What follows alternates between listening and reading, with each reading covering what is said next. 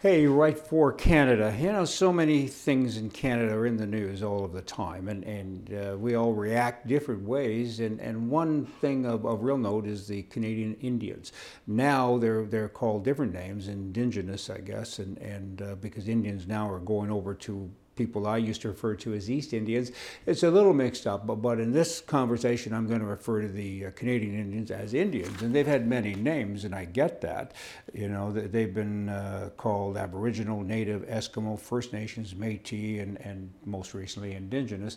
But we have an Indian Act in Canada, we have Indian reservations, so I'm going to go with that. So there you go. Canadian Indians, information that I'm going to give you today has been gathered from many sources, including media, government, and we've used some estimations and we've assembled historical facts and we've assembled all of these for a presentation here on Right for Canada because so many people are keen on this. They're interested about the topic and it's a topic again that you see all of the time. So let's get to it. Hey, 5%, it's estimated that 5% of Canadians' population is Indian. That's about 1.6 million people, and they're legally Indian. They're entitled by Canadian law to be eligible as an Indian, and by the Indian Act to receive some form of financial or other assistance from taxpayers, from the government, of course, which is taxpayers.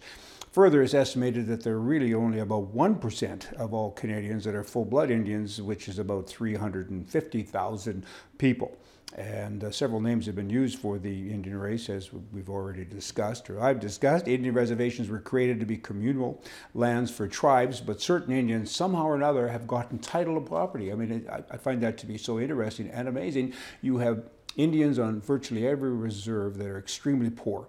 And you have some Indians that are extremely rich, and they somehow get land that was designed as a reservation in their name, and then they turn around and they create shopping centers, trailer parks, housing developments, and they lease the land. Used to be 99-year lease, some do 35, and now they go upwards to 125 years, and people like Canadian Tire and other people become tenants, long-term tenants in strip malls and so on, and all of the revenue goes to that particular person who owns it, and in turn he doesn't pay taxes because it's auto reservation and he's an Indian, right? So he makes all his money, like twice as much as anybody else, and on it goes. And those reservations were created for a whole different reason.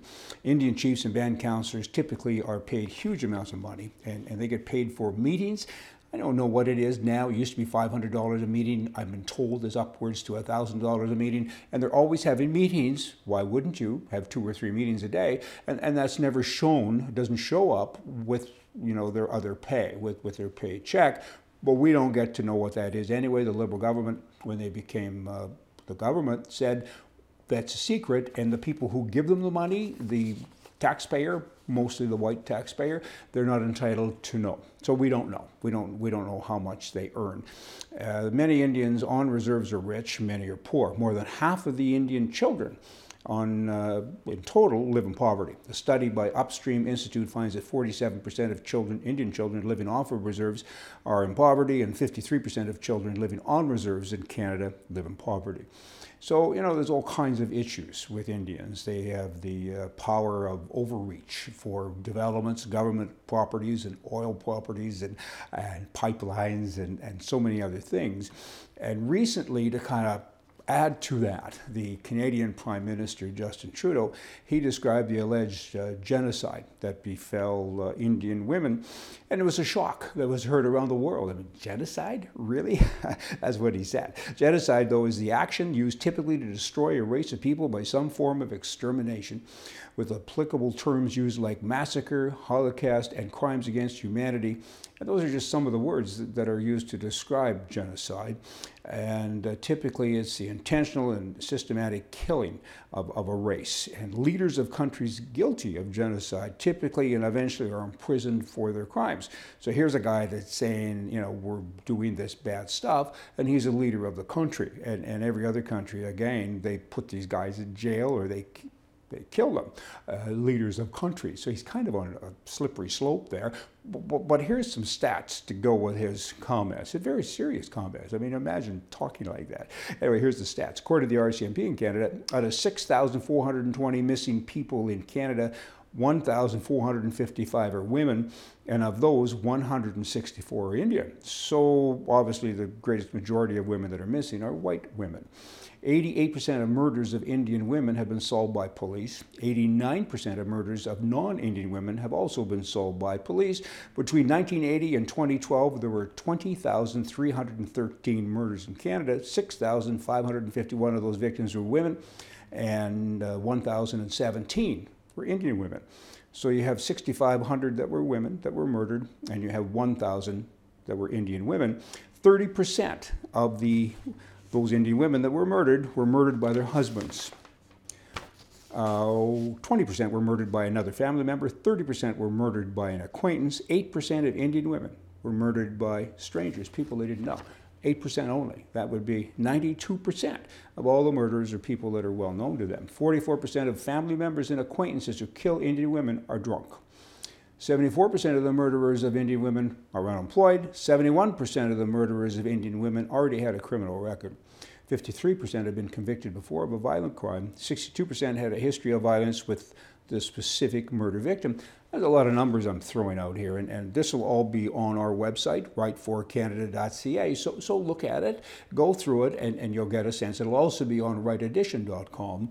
You know, the Prime Minister, let's be respectful, in Canada and his Liberal government, they're not in step with reality. They're really not. I mean, Indians don't pay taxes. They get free education, medical, and money, and there's corrupt leadership everywhere. It's common. Alcohol and drug abuse and gang violence is common also. And there's a two-tiered justice system, which Indian offenders now have light or no sentences given to them, and they get put back in their community. And guess what they do when they're back there? I mean, they commit crimes against women. Many of them do. Statistically, it is a fact.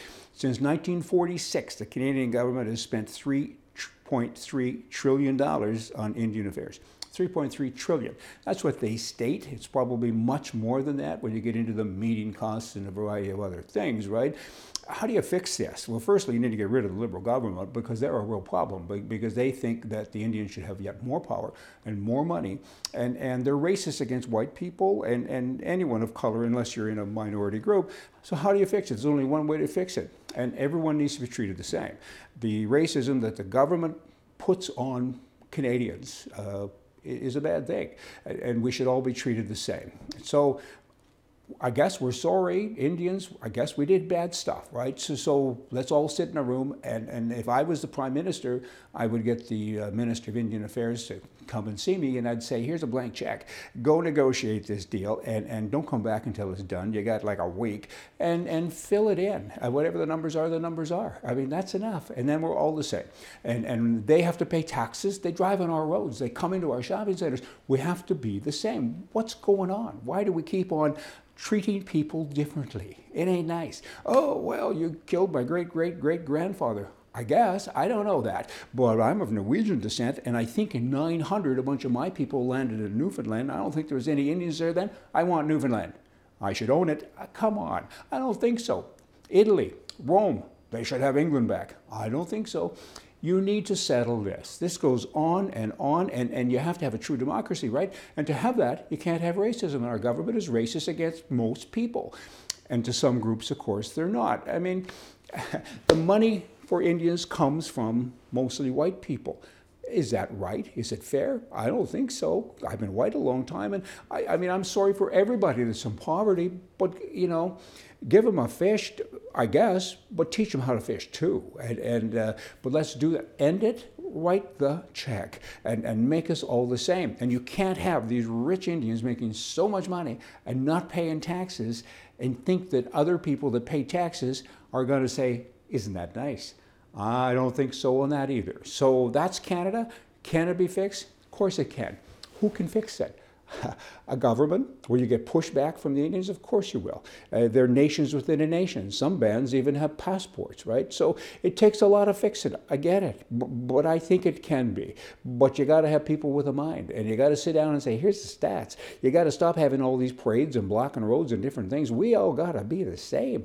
It ain't fair to all the other people. And how about 99% of the country are not full-blood Indians. And then you have people who are blonde and rich and their kids go to university and we pay for it all because they've got that much Indian blood in them, they say. And the proof of that is, wow, dubious at best, because all they have to do, I understand, is sit in front of some tribal elders and say, I'm an Indian, and convince them, and that's it. It ends there.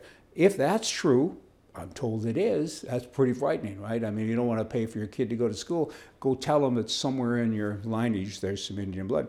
It's wrong. The system is wrong, and we need to fix it. How do we do that? Got to fix the government. Conservatives, are they the ones?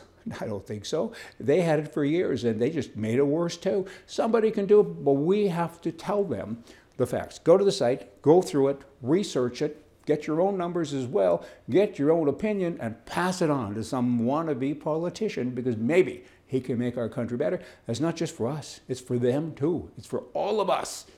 See ya.